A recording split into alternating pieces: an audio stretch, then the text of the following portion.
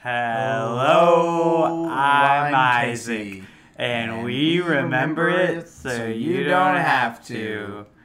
If you have been emotionally affected by this phrase, you are entitled to legal compensation. Absolutely. A lot of legal compensation. My God. Well, and then there's all the people that really are entitled to legal compensation because of that guy with the glasses.com. Did you follow the change the channel movement at all? No, I'm not as fresh on all the nostalgia critic bullshit as everybody else. Let me tell you, when you're 12 years old and you're looking for... It wasn't supposed to be a rap. It kind of became one. Okay. There were not a lot of options in 2010 for like online film critics, and specifically his brand of film criticism, which is like screaming into a microphone and like, this film makes me want to put diarrhea in my ear. You know, like, it's like absurd shit. Yeah. Like, no one reacts that way. But like they act like they react that way. Yeah. It's the rage. It's like why people started watching Twitch streamers and like people play Let's Players because they like to watch people rage, and it's funny seeing funny man rage about a movie. It's why we have like 5-hour videos on YouTube where like a furry like icon is gonna lecture you about why like The Last Jedi actually killed more people than like the Holocaust. Have you seen that? I was gonna say, speaking of the Holocaust, did you hear? Not a great transition. Not a great transition, but it made me think of it. I was gonna bring it up anyway. With Norm Macdonald. Yes. I've been watching clips of his all week. I would like to mention my favorite clip of his is his stand-up routine. He had a 12-minute joke about Janice. Have you heard that one? No, I don't think I have. You need to listen to it. I love his long jokes though. Have you heard the moth one? Yes. Okay. He was the master of like that anti-humor where like he just is speaking out of his ass for like 3 minutes and then gets to a punchline, and it's always good. It's always good. Have you heard the youthful porpoise? The one he did on Conan? No. That one's good. He wasted so much time, and the audience started laughing and clapping, and Conan was like, don't applaud him for that, because it was such a dumb punchline, but it was so funny. So yeah, everybody's remembering him because he was in a bunch of Adam Sandler movies, though. But well, yeah, that's one of the ways he's gonna be remembered, because that SNL click was tight. Mm-hmm. But like, I'll always remember my first exposure to Norm Macdonald was that show Mike Tyson Mysteries. Oh, really? He's the voice of like the pigeon that they have like on the team, and he's fucking hilarious. Like, he's so deadpan and like serious. It's like, it's so good. Not serious. No, he's just like Norm Macdonald. In cartoon voice. Form. I love it. He also voiced the dog in Dr. Dolittle, the Eddie Murphy one. Oh, that's right. What a weird intersection. Just got back from shooting weekend, and my computer's been off for 3 days. So. Yeah, so you shot some stuff, huh? I did. It went pretty well. I'm happy. I'm actually, after this, I'm going to go to Luke's and pick up the footage, and I'm going to look at it and assess. Yeah. But from what I saw on set, though, I mean, we got some great stuff. I'm excited for everybody to see it in 3 years. Yeah. It's still probably going to come out before... Crimes. Yeah. Well, the third remake will probably be in development by then. Yeah. The trilogy will be finished by the time the fucking first one comes out. But that's really just waiting on music right now. For everybody wondering, my composer is working on the score right now. So that's and he's really busy. So I'm gonna have to get over there one day and kind of expedite it. But just know that my job is done. Okay. So I'm putting it off on somebody else. Casey Hubbard is officially distancing himself from the project once known as Crimes of Good Intention. Dude, well, I'm very excited to see it. I luckily don't know much about this one, which I think will be fun, because I liked that about Cheez-Its and Chili, is that I did not work on that one, so it's just like kind of a fun like ride to your ending in that one. Go watch the short films on this channel. They're made by our very own Casey. Wow. Just thank you. I'm so excited for you. I'm excited for you to see it. This one's got a twist too. I'm excited for everybody to see it. I still haven't seen Crypsis either. Is that up yet? I didn't put it on YouTube because I was submitting it. I submitted it to a festival, and festivals are weird about it being streamed and stuff. They don't want it out there in the world. But I didn't get in, so I guess everybody can watch it on YouTube. I'll upload it to YouTube. Woo! You hear that? I advocated for our film experience. Yeah, I'll try to upload it along with this episode so we can. I'll link it and y'all can go watch it, or it'll be up on the channel. So when you go to if you listen on YouTube. It'll be up on YouTube on our Mind Over Movies channel. Well, presumably, if you make a movie, you have to have probably seen a movie before. Did you see any this last week?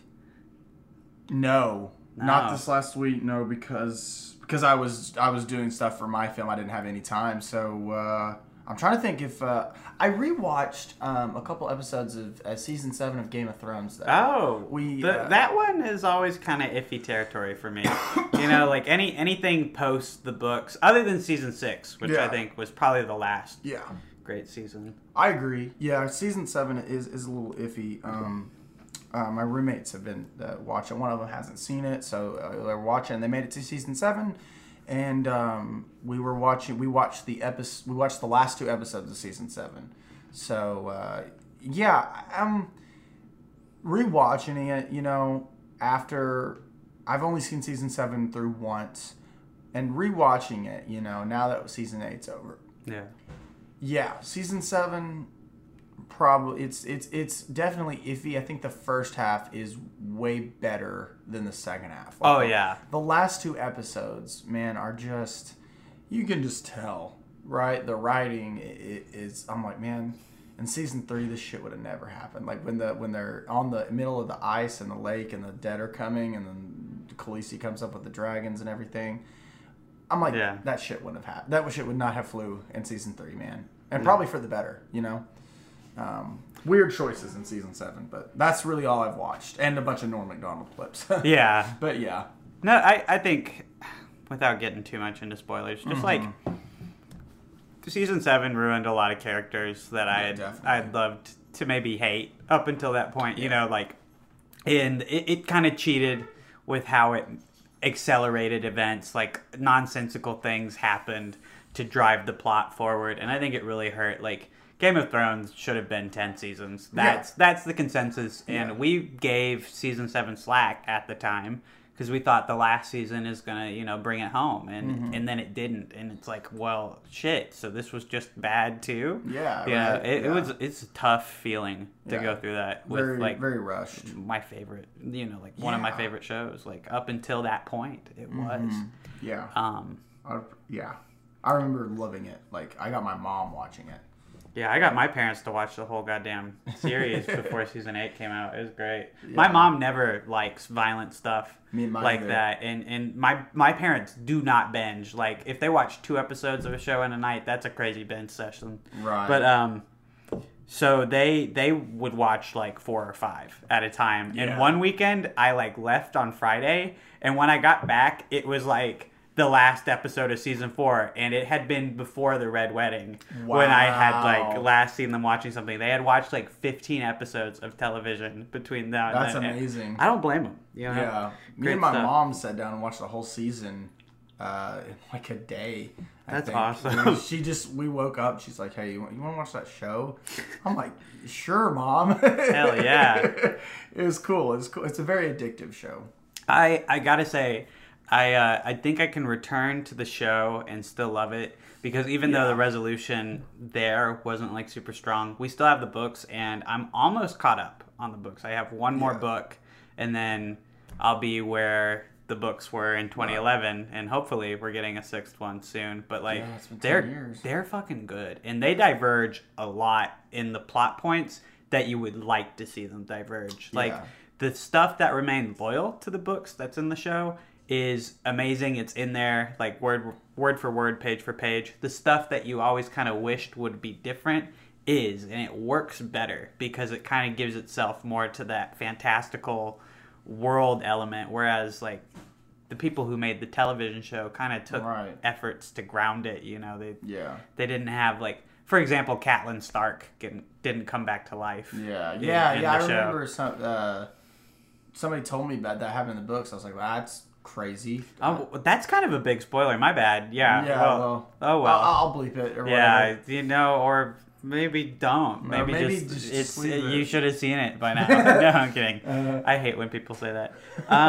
I didn't watch too much. I did finish Brooklyn Nine-Nine today. That had its last season come out, and that's just a show I've watched over the years that I've always thought is pretty consistently funny, and it had its own like little run-in with being like canceled and then like brought back. Like it was canceled for like maybe a week, and then like Seth Meyers, Guillermo del Toro, like Mark Hamill, like all teamed up to like save it. Right. It was kind of incredible, but it was definitely a show worth saving, and it was really interesting this year because like as a show about police to have to come out with like your last season after like 2020. Yeah. I mean, that's hard, and they definitely took that year to heart when making this season, and you can tell like a lot of it is about police reform. A lot of it is about like the ethics of being a police officer in the first place and the responsibilities that they have in our society. And I want to say that it works really well, but it's actually pretty clunky, like political commentary, which is a shame because it's like I agree with everything they're saying, but like I think it's proof that like you can't just state what's right. You have to convey that message in a meaningful way in order for it to work and resonate with people. Otherwise, people are going to see it as pandering or like I know more than you, which I mean isn't always the worst thing, but I don't think it helps with this series. But the last season was still great, like a lot of pleasing moments, and I'm going to miss it a lot. And then I also finished a trilogy I've been working on for a while because I stopped between 2 and 3 for a really long period. I finished the Raimi trilogy yesterday. Yeah. I wrote like a ridiculously long review of Spider-Man 3 on my Letterboxd. I felt like impassioned, and you know, maybe I'll bring a little bit of my thoughts here, but like I think Spider-Man 3 on paper like resolves that trilogy like beautifully. You know, like I think that if you look at all the beats that happen throughout all 3 Spider-Man movies, I mean, they're great. They play into each other and they resolve in a satisfactory way in the finale. It's just like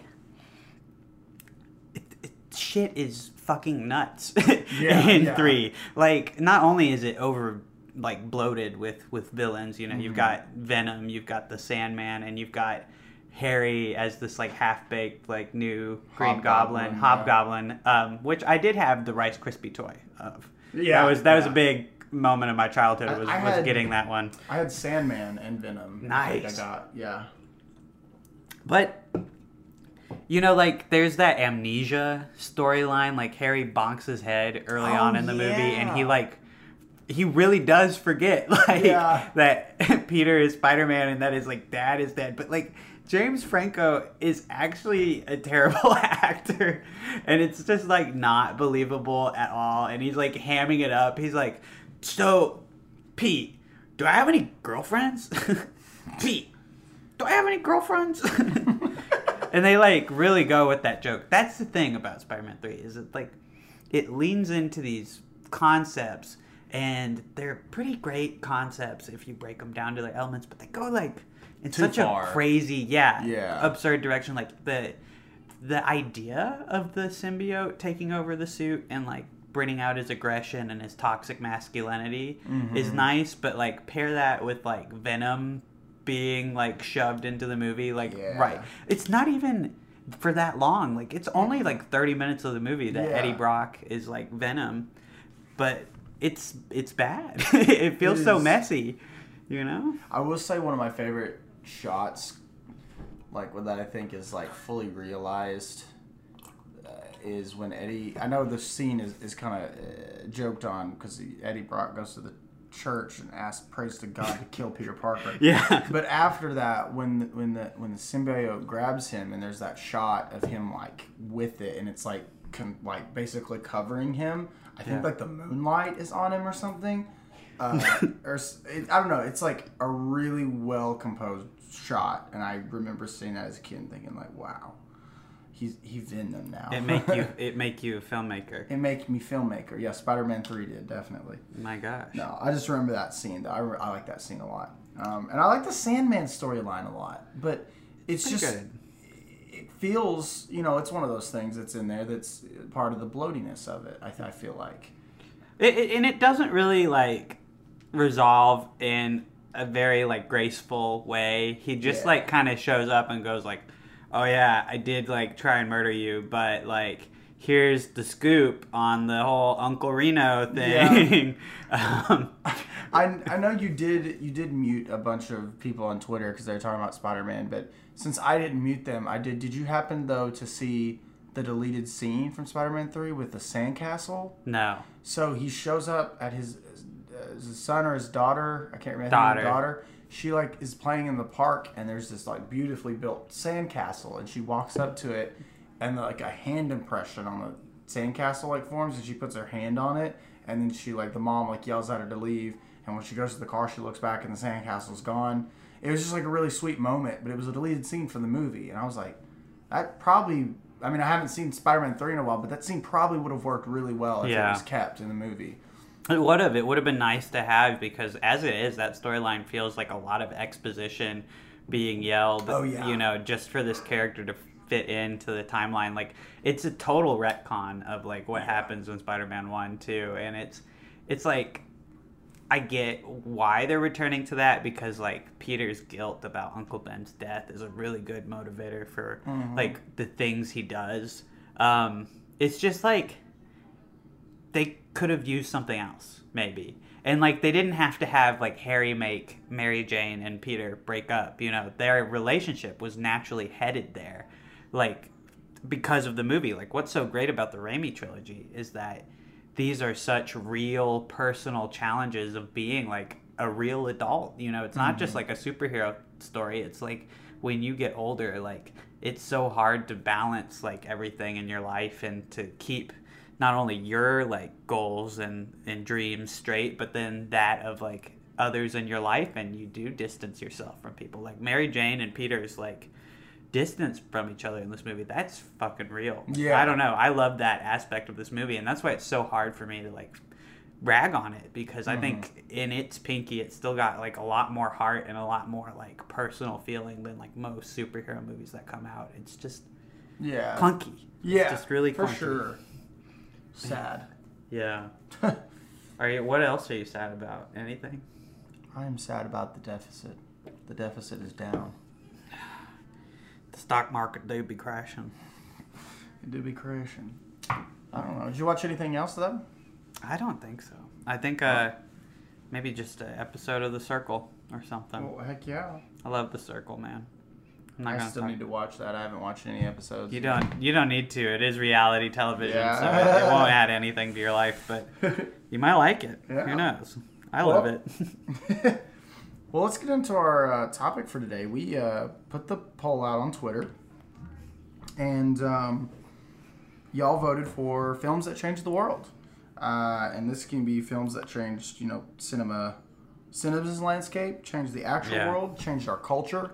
We're going to be talking about all of it. Films that had a really, huge impact just on this life that we're living. And I want to go and look first at our listener poll. Yeah, listener poll. And so we asked y'all to drop some films. So I'll start with kind of a joke that our friend Jacob made about Louis Le Prince. Jacob says, Louis Le Prince invented the first film camera and shot the Roundhay Garden scene, the first ever footage from said film camera. Literally being the first ever reel of film ever made means that without Louis Le Prince, we wouldn't have Marvel movies. And Luke commented and said, all of cinema history, and you chose Marvel movies. He meant that as sort of like he was joking. I asked him about it, and he said he was being a little shit, basically. Yeah. But, however, it is true, though. The Roundhay Garden scene, invented the first camera. Nuking Hiroshima invented hentai. Same thing. Same thing. But then we have Saxon. Saxon commented, it may not seem like it by today's standards, but I would argue that Philadelphia was one of the first major steps forward in regards to queer representation in film, as well as helping change societal attitudes towards those in the LGBTQ plus community. It's not a perfect film, but considering that gay characters were generally not portrayed in a positive light, especially in the midst of the AIDS epidemic, it was pretty groundbreaking for its time. To have a gay character as the lead in a mainstream film and to make steps to destigmatize AIDS in the process was pretty big for the time. It led to more queer characters appearing in mainstream films, and we started to see more honest portrayals of LGBTQ plus people in media. While representation has come a long way since and still has a little way to go in some areas, Philadelphia definitely deserves some credit for being one of the first major films to pave the way for better LGBTQ plus representation in media. And yeah, having seen Philadelphia with Tom Hanks and oh god, who's the other guy in that film? Do you remember? Have you seen Philadelphia? I have not. It's a I've great always film. meant to, and I mean, Tom Hanks won Best Actor for it, and then went on to do Forrest Gump. Sorry, Forrest Gump, I had to think about the name of Forrest Gump. That's sad, man. It was Denzel Washington, and it was directed by Jonathan Demme. There we go. Okay, yeah, that's why it's. That's why it's a certified classic. It's a certified classic. Yeah, Philadelphia is a great film. It's I believe it was the first film to really tackle the AIDS epidemic in a more positive light. Because Denzel's character struggles with representing Tom Hanks in the film. Tom Hanks is a lawyer, I believe, in the movie, but he hires a lawyer to help him in a case because he gets fired from his job for having AIDS. So it was he felt it was discrimination. So he lawyers up with Denzel, and Denzel doesn't really. He has a hard time representing him because he's gay and he doesn't quite understand it. But the movie, obviously there's a lot. Obviously Denzel's character comes around and he realizes whatever, but really the core of the movie is about discriminating against people who have AIDS, thinking that they can that it's contagious for them. It's really the movie. He does, Saxon has said it's not a perfect movie. It's not, because it is, I don't know, like the way that some of the characters are portrayed, it's really hammed up, I feel like. But in terms of it being the first film to tackle it, it's pretty damn good. It could have been a lot worse. And like he was saying, the representation is pretty solid in the film. And it is an important movie. It's actually on a lot of I read the whole Wikipedia article about it when I watched the movie, and it has helped a lot. It's on a bunch of lists, for top in queer cinema and stuff like that. And yeah, you should definitely watch it. I want to know your thoughts on it actually, because I think it's good. There, obviously it's got some hammed up performances and maybe hokey characters, but for the most part, I agree, Saxon.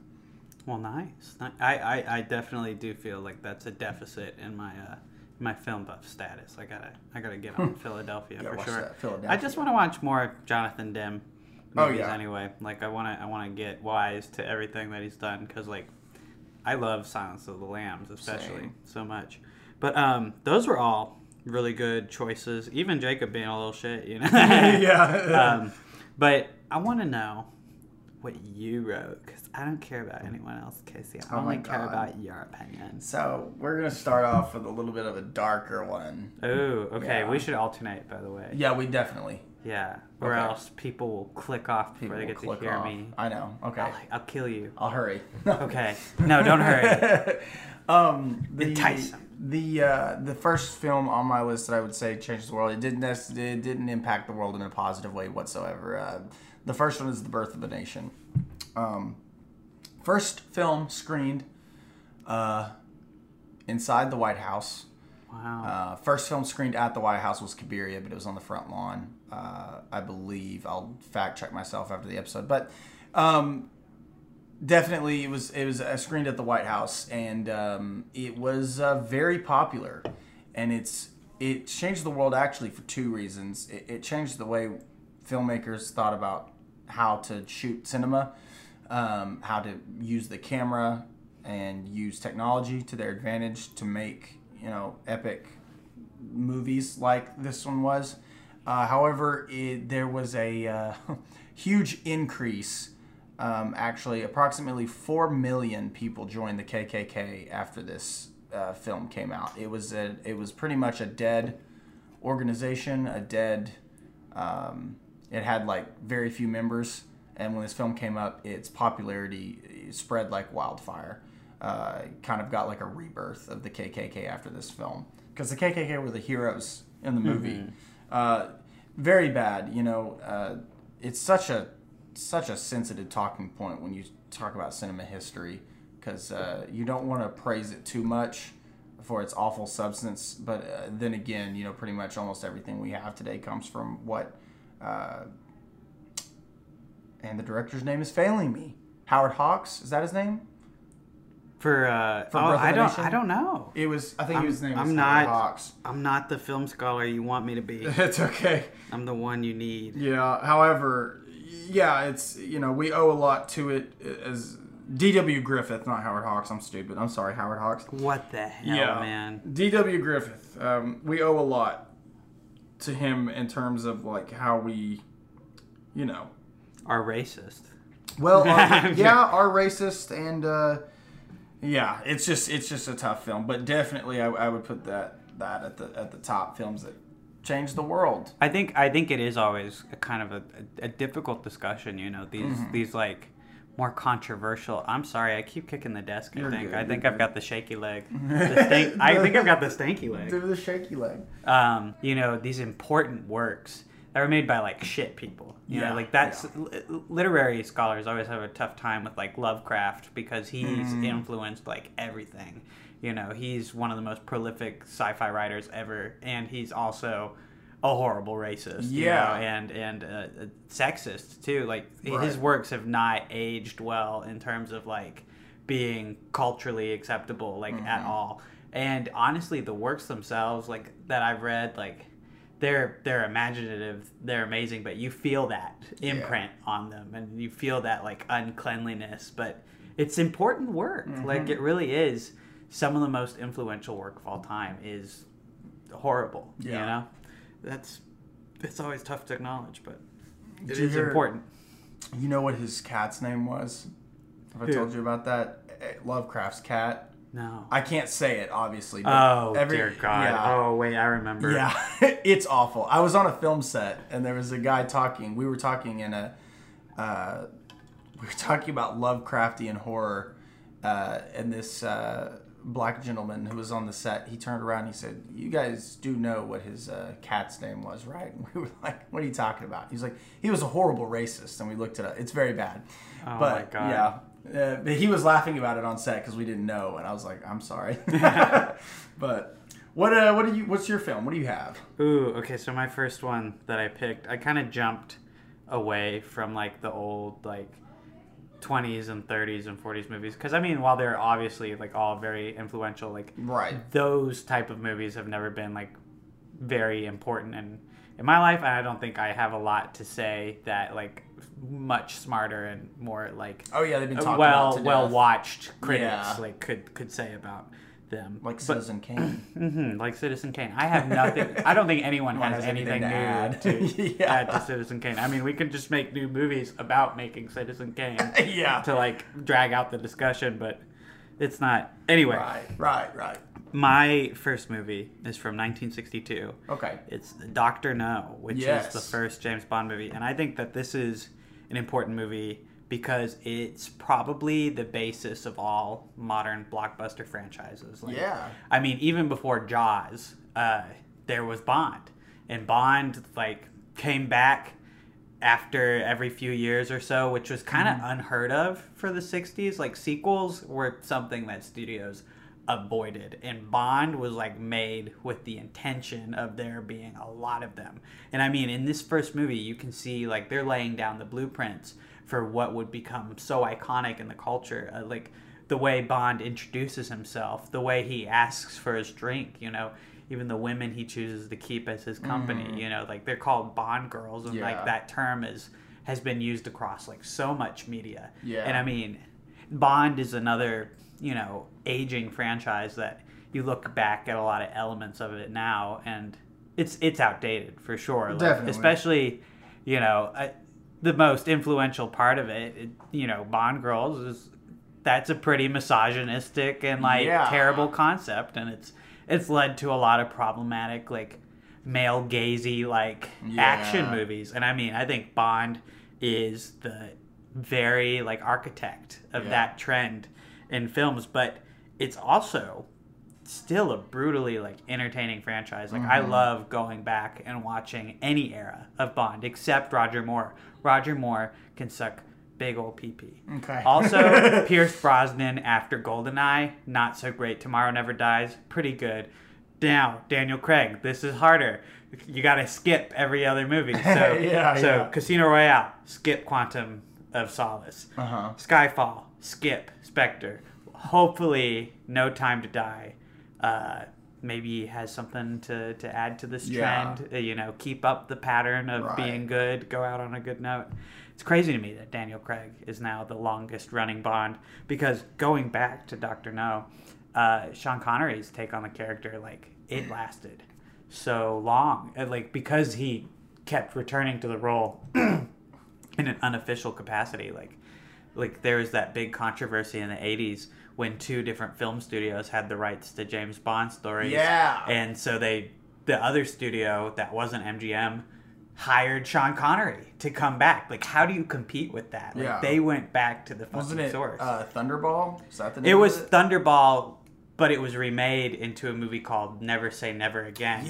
Like, the author of Thunderball, the screenwriter of Thunderball sued MGM, won, got the rights to Thunderball, so he had the right to remake it. And he did, and people hated it. It was not a great movie. I've seen like most of it. It's not very good. It's not very good. But yeah, Bond, like it is probably the direct father of all action movies, especially spy thrillers, and just the tropes that come with being a franchise. Like, especially with catchphrases and iconography that appears in every film, like just the opening shot of him shooting the camera. That's so iconic. And I would also say the villain in the movie. I remember Dr. No is also a direct product of the Cold War, I would also say, because, you know, the nuclear aspect of it, the villain having his lair and everything, like that's something we don't only see in Bond. We see that a lot. It's like a charismatic villain in the film, and you know, fucking nukes, and especially during the 60s, 50s and 60s, and some of the 70s, the Cold War aspect of I'm going to launch nukes and start the next World War. Yeah, that's the big thing. Well, there's like a Bond movie where like a Russian like satellite is just like eating like American rocket ships. It's like fucking hilarious how like based in the Cold War it is. I mean, and that's why when like GoldenEye came out post Cold War, people didn't know if that character, you know, if Bond could exist without the Ruskies, you know? Like, what is he if not a heroic symbol of capitalism in the West, you know? He's fucking British, and he shags girls across the world. Girls across the world. He's an international super spy. But anyway, that's my 2 cents on Dr. No. What's your next pick? So I was thinking about this, and I probably can't pin it to an exact film. Maybe a genre. Okay. I would say slasher films. I would say like probably Halloween. Psycho being the first, right? Psycho being like the idea could form here, and Halloween is like the first movie that, or no, Black Christmas is the first movie that like makes good on that. Halloween like popularizes the trend, and I think Alien makes it a staple. you know, right. even before Friday the 13th. Like exactly, yeah. I was gonna say slasher films have definitely influenced our culture and how we think about, you know, walking home alone at night or like going camping and stuff like that. It's definitely because it's something I always talk to like older people, and they're just like, obviously the world's, you know, gotten a lot more dangerous in past few decades, but I would say a lot of the hysteria of it is because of slasher films. Yeah, I would say, you know, when Psycho also kind of changed the film landscape of like how we think about thrillers and horror. Yeah. But you know, things like Halloween, Black Christmas, even Friday the 13th. I mean Ed Gein, just the man. Yeah, just Ed Gein. Really put the fear of like, you know, serial killers and like murder into the culture. You know, we have you know, just like, you know, I can relate it now. We have this the Gabby Petite case going on right now, completely captivating the nation because and a large part of that due to you know, podcasts like Crime Junkies. Like there's a conversation about whether like the obsession with true crime is good or not. To me, it's an annoying conversation. It's just like, it's just, to me, it's just like people have their fascinations. Like, get the fuck over it. We don't have to talk about, you know, in depth everything about this. But, you know, people gravitating towards like the true crime, I feel like is also sort of a direct, you know, I guess symptom of people enjoying slasher movies so much.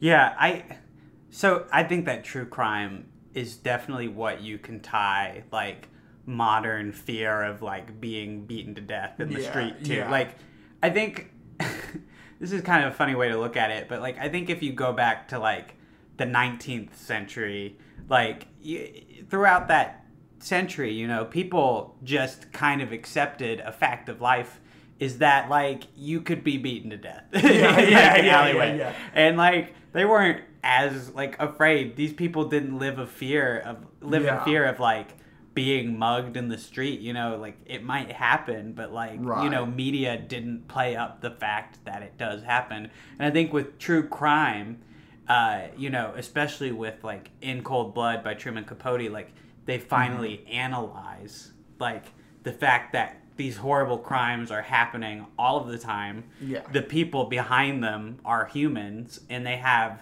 stories that people want to hear because the extremity of being a killer is something that we are fascinated with. And I think that's part of the drive of the slasher movies in general, is like each installment is a chance to learn about this like killer persona that we don't really see in our society or in our everyday lives, you know.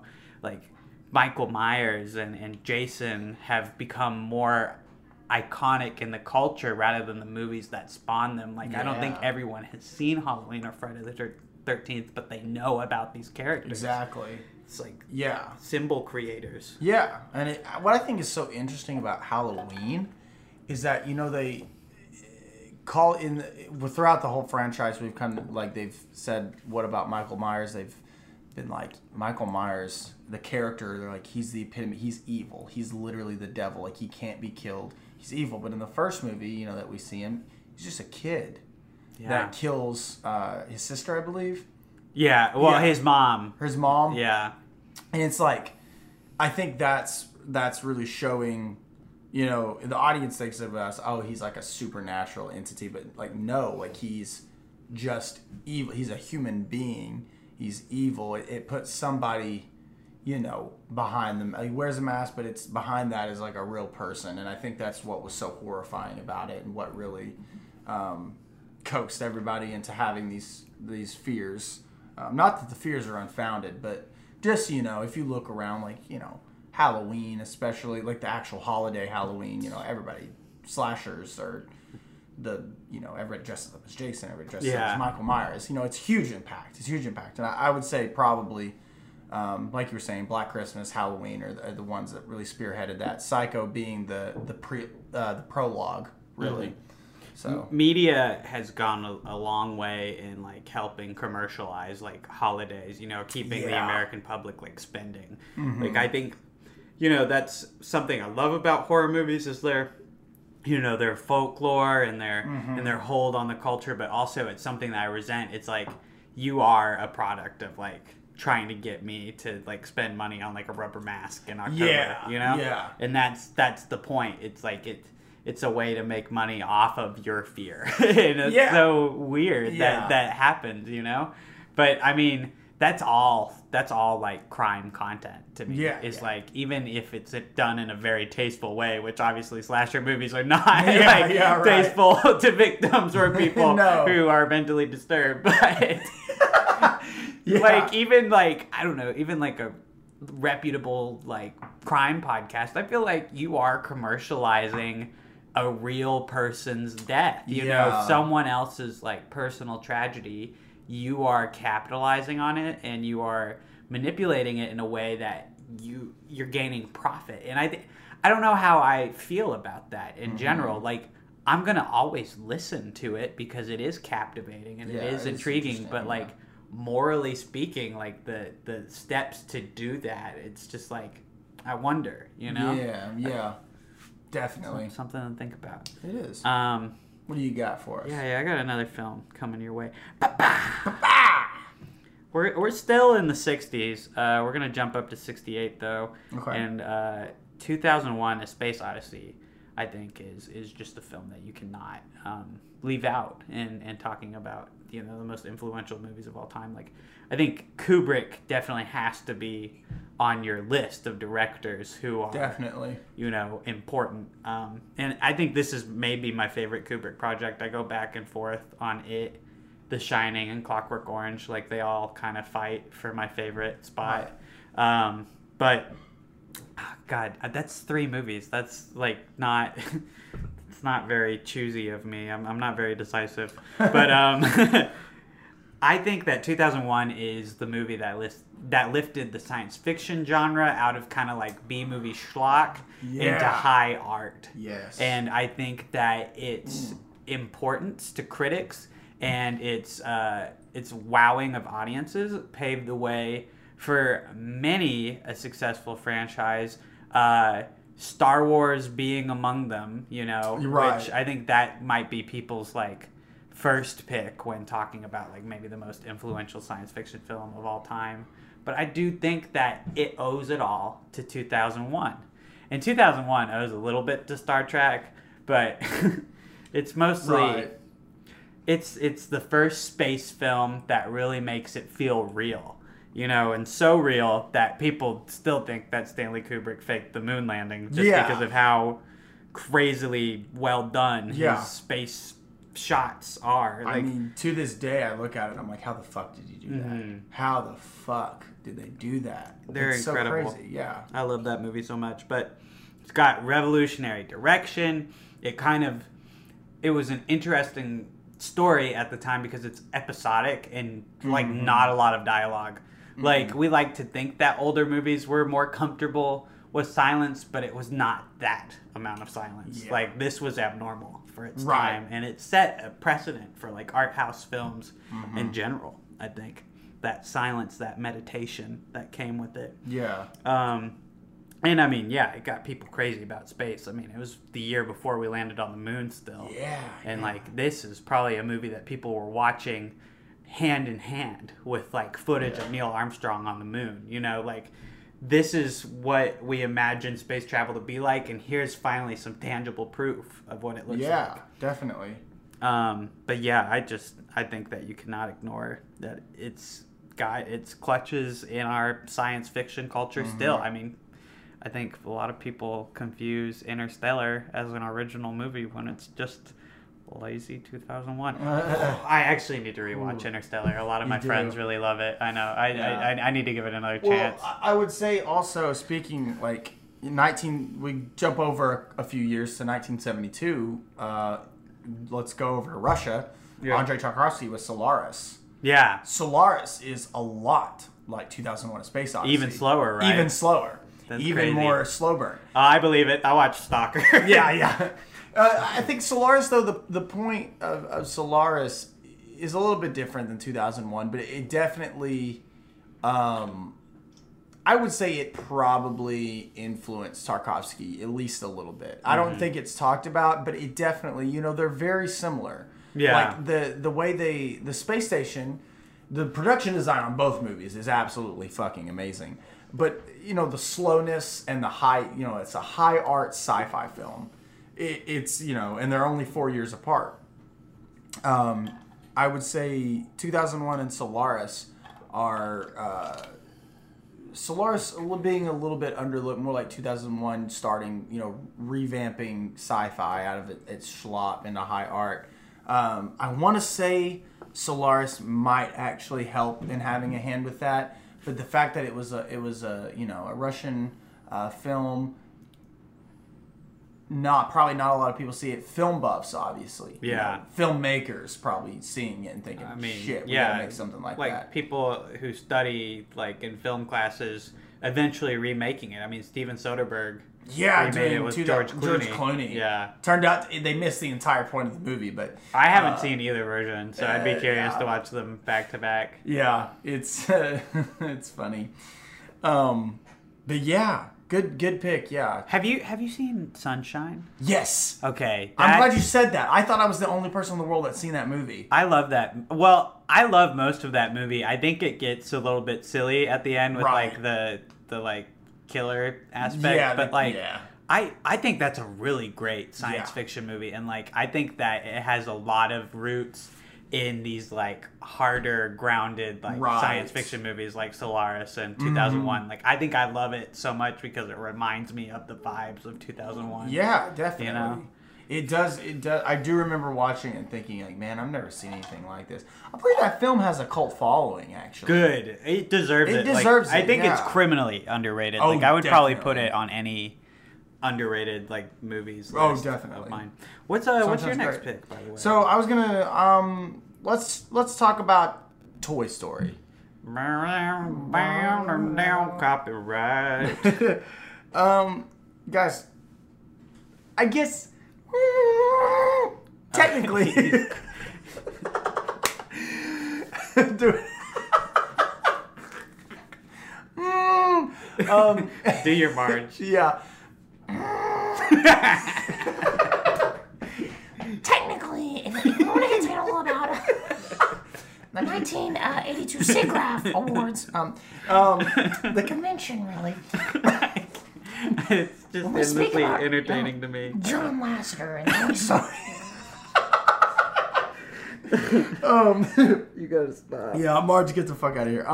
The Toy Story, I guess technically you could say Toy Story, it's the first feature-length 3D animated movie. Yeah. Spearheaded a lot of 3D movies later.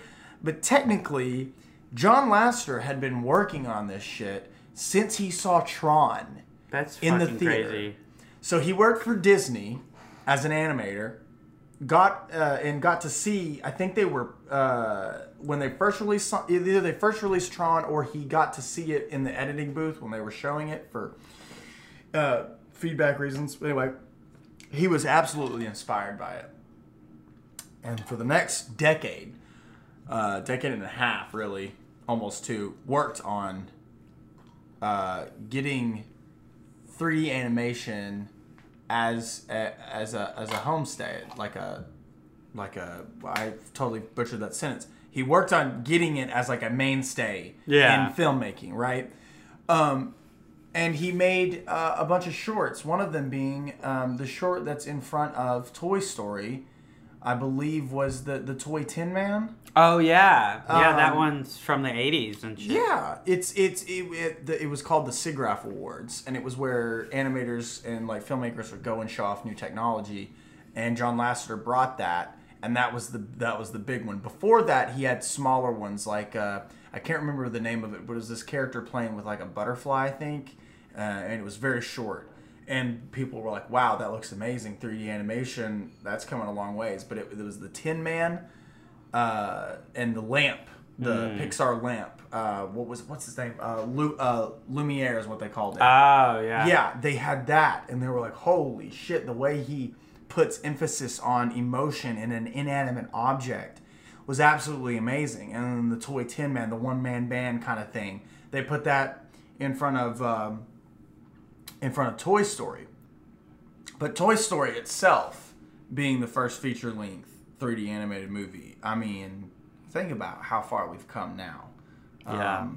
John Lasseter's a little bit of a iffy speaking point nowadays, but yeah, I think since his tragic accident, his tragic car 2008. accident in 2008, yeah, no, but Toy Story, it really, it's not just the first 3D animated movie. It's a fucking near masterpiece, right? Like, it's so good. I mean, everything's been said about Toy Story, but you know, you have to bring it up. It changed how people thought about animation and a bunch of the films that we get today.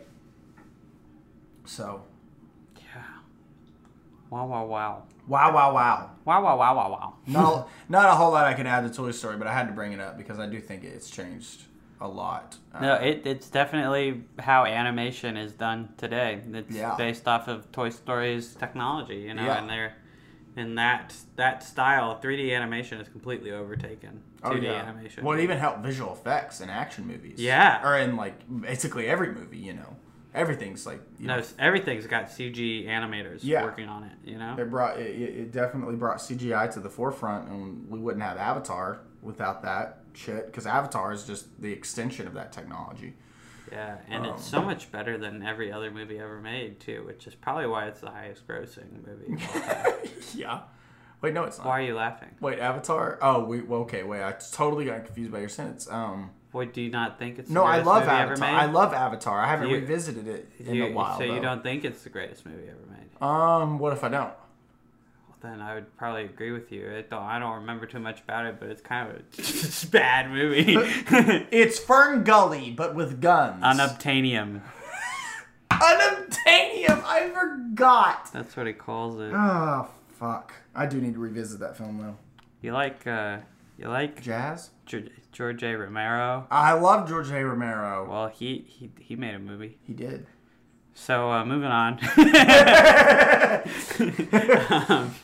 No, but Night of the Living Dead is probably the most important horror movie ever made. Like, I mean, there's that stuff in the 30s, like Frankenstein is obviously, The Mummy, you know, the early Dracula movies, Nosferatu even. Of course. But I think Night of the Living Dead, you know, not only did it create, like, our modern perception, sorry, I had a little stroke there. Our modern perception of the zombie and, like, wildly sensationalized that trend.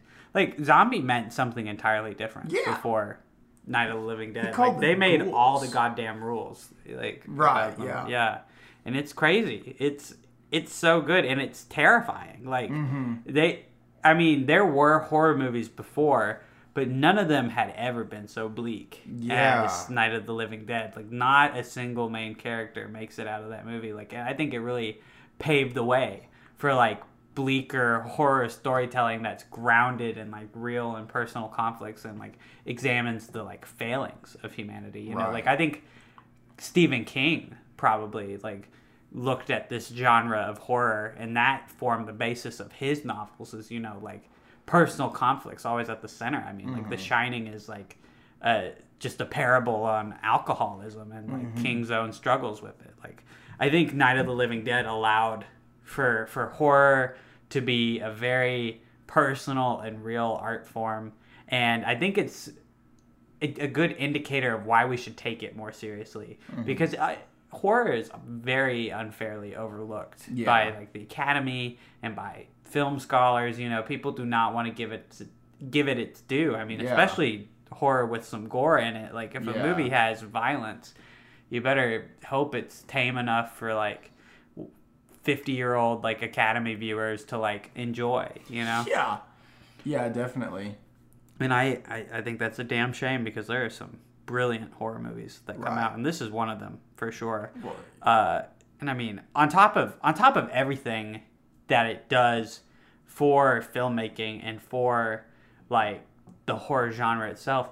On top of that, you know, it's one of those early movies to have a black lead. Yes. You know, just be a main character and honestly steal the show. And it wasn't even like a showy choice. You know, George A. Romero picked him to play that role because he was the best actor for it. You know, it wasn't even a race-based decision, but it spoke volumes to the nation to see that actor in that role, you know? Yeah, definitely. And such a obviously really good for indie filmmaking, low budget student filmmaking even. I mean, that's how horror movies are made still, you know? They have like a budget of like $3 million. They have to strive to be creative, and they almost always make a profit, you know? Yeah. And that's the funny thing about Night of the Living Dead is like the creators at the time didn't get any money off of it. It was essentially illegally shown across the nation with no credit or royalties being paid to the original creators, which I mean, don't worry, they all worked together and they made some of the most influential horror movies ever made again. Yeah, in right. The 70s and the 80s.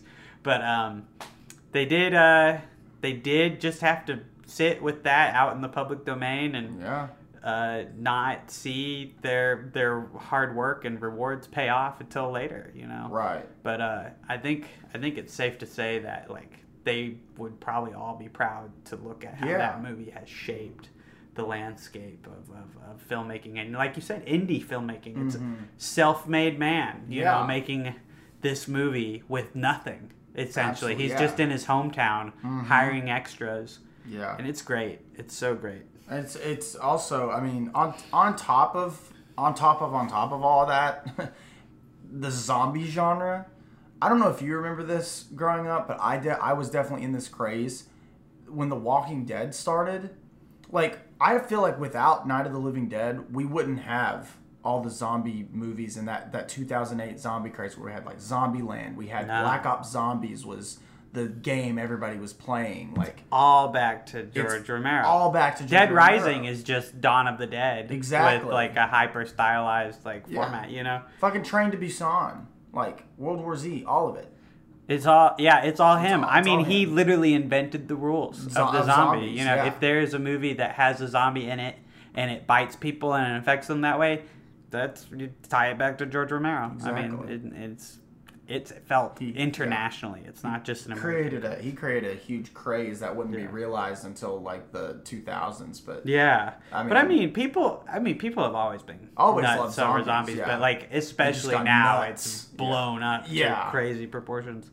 Do you have more movies, or should I just steamroll through here? Go ahead and steamroll, because the only one I was gonna mention, we can talk about it. Whether you want to say it's Iron Man or the first Avengers, the MCU. Yeah, the Avengers, I think, would probably be my pick of the MCU for like influential, like that, the modern invention of a crossover and shared universe, you know. Like, kind of also reshaping the kind of blockbusters people want to watch. Yeah, mass-produced bullshit. No, I mean, well, it is mass-produced, but I mean, and everybody wants everything to be tied into a universe. You know, it's made movie going into like television watching. Right. You know, you have to watch serialized episodes of this film franchise in order to understand what's going on. And I mean, now literally you have to watch serialized television shows in order to fully understand what's going on in the films. Yeah, definitely. You know, like if you don't watch Loki, you're not going to get what's going on in like Doctor Strange and the multiverse madness of the whatever the fuck multiverse madness. Sam Raimi's back. Sam Raimi's back. That's all that matters. But yeah, I'd be remiss without mentioning that, because you got it. It has. It definitely has, and it's put Disney in maybe the light they don't want to be in, but it's definitely shed some light on their business practices, on how going forward, and recently with the Scarlett Johansson case and everything. Like, it definitely it's a cultural phenomenon. Like, how can you not? Marvel is on top of the world. Exactly. I mean, it really is. Like, quite literally. DC had a head start, but they fucked it up. They fucked it up. Yep. They fucked it up. They fucked it up. No, Avengers is important. Like, don't let anyone tell you like that it doesn't have cultural significance. It does. It's just like not everyone enjoys that cultural significance. But we do talk about it a lot. I enjoy it. I mean, I diss on it a lot, but I enjoy it. Yeah, I'm a fan. Like clearly, if I didn't like what they were doing, I wouldn't be here still. So exactly. Having Kevin Feige be a steady guiding hand, I mean, it has its pros and its cons, but it keeps the franchise consistent. Yeah, it really is. Definitely. There's always a plan. Always. Speaking of plan, no, I don't know. Speaking of film. Now that you mentioned movies, I would say my next pick is Akira. I think like Hayao Miyazaki's like Spirited Away might be like the safe choice or not the safe choice, but like, or My Neighbor Totoro is like the one that people might go to and be like, this is why, anime is popular in the West, but it's definitely Akira. That movie had a hold on like the culture for a while there, it's punk, it's underground, it's literally cyberpunk. Like this movie is so important in the cyberpunk genre. Like The Matrix is greatly modeled off of this movie. Ghost in the Shell, more directly is modeled off of it. And what? I'm sorry. You were talking about the original Ghost in the Shell. Yes. Okay. I forgot there that you do not have a conversation about influential movies mention remakes. I'm sorry. Beloved. No, I'm kidding. But Scarlett Johansson is an Asian woman for all intents and purposes. Okay. There's no role she can't play. I mean, she needs to have a conversation with Alec Guinness and Lawrence of Arabia. Those two have a lot to talk about. I love Lawrence of Arabia. Anyway. She should talk to John Wayne playing Genghis Khan. Oh, yeah, that's the one. That's the worst one. And now introducing Rob Schneider as Malcolm X. Please, God, please take it seriously. No, Akira is interesting though, because it is like Studio Ghibli definitely is what people think of when they think of like socially acceptable anime in the West, and Akira doesn't share any of that whimsy. Mm-hmm. It's bleak. It's like dystopian. The science fiction at the heart of the movie is like grotesque and body horror elements. It takes a lot from Cronenberg. It takes a little bit from superhero media, and it's all a very interesting blend. I don't know if it holds up the best. I need to rewatch the whole movie again, and maybe with subs on. I don't think the English dub does it a lot of justice, and they've done 2 dubs of that. Like the first one is just like a bunch of like Brooklyn sounding people going like, "Hey, Tetsuo, get over here. We're in the motorcycle gang." The motorcycle. And so in the redub that they did, they actually hired like actors to be in the movie. So that was good. I need to maybe make sure that I'm watching that dub. I don't know if I'm watching the good dub or the bad dub. Right. But it's a very beautifully animated movie still. Like no matter what era you watch it in, you can't look at the visuals of that movie and not be like wowed by it. Like especially the night cityscapes and the motorcycle chases. There's like these light lines that pass behind the motorcycles, and it looks like Tron, but it's way cooler looking. Right. Yeah, and it's got such visual flair that's definitely inspired a lot of movies, a lot of like science fiction, like comics and animes and series, and even musicians like Kanye West have music videos dedicated to Akira. Like Stronger is just taking scenes from that movie and recreating them. Great shit. I still need to watch it. It's free on YouTube under a guise. The name of the video is definitely not Akira Full Movie HD, and it's Akira Full Movie HD. I might need to visit that link tonight before bed. I don't know. I'm feeling like watching something. Me too. Feeling like a movie now. Oh man. Well, you're gonna watch your own movie, right? Yeah. Film that changed your world. Right. Wink, wink. Wow. I kind of want to watch. I might start it tonight. I want to watch Clint Eastwood's new neo-western. Cry Macho. Cry Macho, yeah. I've heard it's pretty good. You really? Yeah. I'm excited. I heard like a slight comparison to Gran Torino, which I like. I like Gran Torino. Fine, yeah. Yeah, that's like my grandpa's like favorite Clint Eastwood movie. He's like, it's great because he's not racist by the end. I'm like, well, he's also like dead.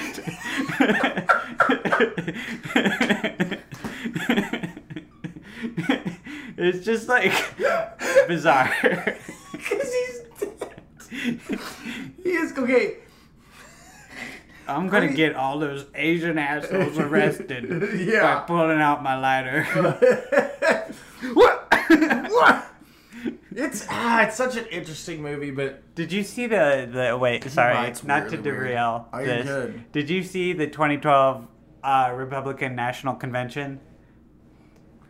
No. I have never forgotten. Like, Clint Eastwood was my hero in 2012. Like, I loved the Dollars trilogy. I loved everything he'd done.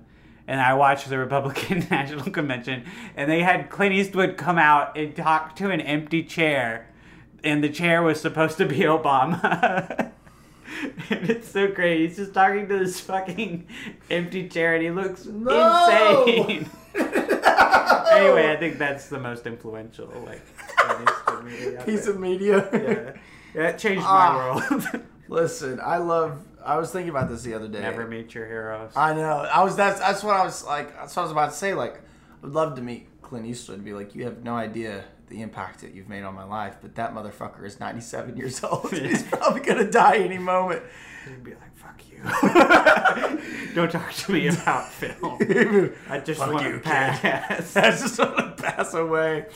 But yeah, I do want to watch Cry Macho because Clint Eastwood doing a neo-western, like that's just, and he ended the genre. I want to see his new. Well, didn't he already do it with like was it the Mule or whatever? Yeah, with the Mule where he had like a threesome. I guess that was a neo-western. I haven't watched it yet though. That's the thing. I haven't watched the Mule because I heard it was really bad. It didn't really interest me. It wasn't a Clint Eastwood project I was interested in, but Cry Macho is something I'm interested in. So, and I might watch the Meal too. But yeah.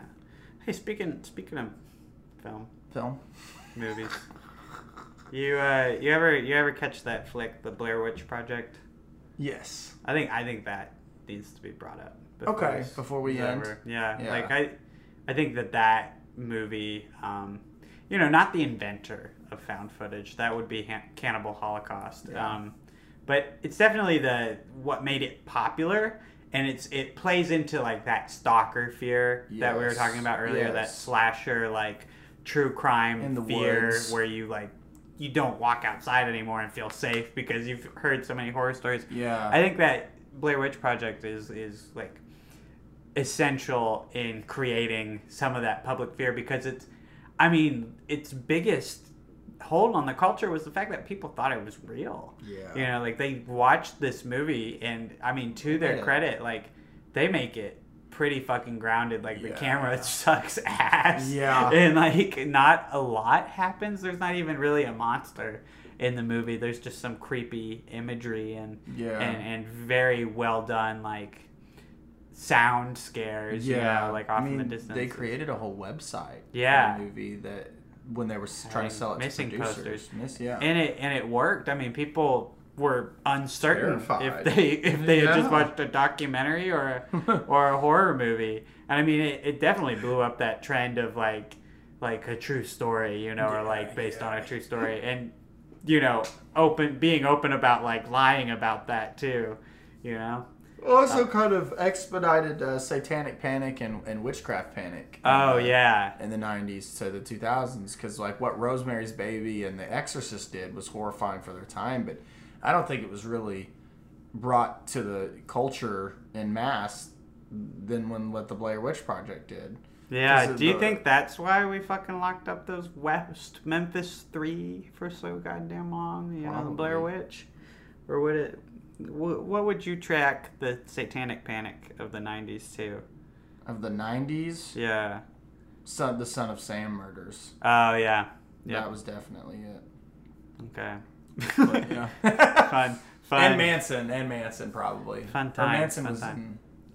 I don't know. It doesn't matter. Either way. Speaking of film... yeah. We probably don't have too much time to get into it, but I think my superhero pick, I would have put X-Men as it, because I feel like that's the first like successful superhero ensemble movie, and I think that's what a lot of blockbusters today like emulate, that like ensemble, like super powered. Like even Fast and Furious, like modern day Fast and Furious, I think like you can tie that back to the success of X-Men. I mean, X-Men 1, people will say, is dated. I watched it like a million times as a kid, so Same. It kind of holds a special place in my heart. Even as I'm thinking about some of the sillier plot points, I'm like, there are a lot of timeless storylines and character beats there. And I mean, Hugh Jackman as Wolverine, I mean, he was probably the first actor to really define long stays in a character, because like Michael Keaton didn't stay in Batman that long. No one had stayed in a role as long as Hugh Jackman stayed in the role of Wolverine. That's important shit right there. It is. You're right. I think it's the longest running. Yeah, I think so. I think maybe Robert Downey Jr. might tie with him, but no, I don't think he gets close, because he only went from like 2008 to 2018. 19. Oh yeah, 2019. So my bad. But Hugh Jackman went from like 2000 to 2017. That's true. Yeah, he's got like a 6-year lead on Robert Downey Jr. It's crazy. Yeah. But those are the only movies that have ever mattered. The only ones I've watched, actually. Yeah, I'm really hoping to get into this hobby. If someone could just tell me what a movie is already and point me in the direction of another one, that'd be mighty nice. That'd be mighty nice. Fine. Well, guys, we love you. It's okay if you don't want to say it back right now. Oh, yeah, I couldn't help but notice that we've been spending a lot of time together, and I'm getting a little bit bothered by the feelings I'm having, and I know that this seems like we're pressuring you now to say it back. You don't have to, but Casey's gonna say it again just to reinforce you to do it. We love you. Yeah. Consider it. Consider us. Yeah. Choose me. Pick he. Goodbye. Bye. Oh no, it's not. Stop it. Stop the oh my god, it's speed in podcast form. We can't stop the podcast. We have to keep recording. I can't. You have to record 100 words per minute or the computer will blow up. Oh, fuck. This is bad. We can't stop it. We can't close out of the program without saving it. Oh, no. Oh, no. What is happening right now? Oh, God. Okay, I'm looking up Audacity won't stop recording. It looks like the program's literally like... Oh, God, it might be crashing. Oh, no. God, this is a risky gambit that we're doing here. Hold on. I'm going to end Discord. Oh, you can't even click on it. What the fuck is happening? Oh, no. Okay. If we've just been talking into the void this entire time. This is stressful. Okay. So if the project is not saved, the necessary audio data is stored in the temporary folder specified in the directory section of preferences until you exit the application. At that point, Audacity offers the choice of saving a project or not. So it has an autosave feature that can help you when Audacity crashes. This allows you an Audacity recovery. Okay, so let me just end the task, and it should prompt me, or it should save, okay? Okay. Guys...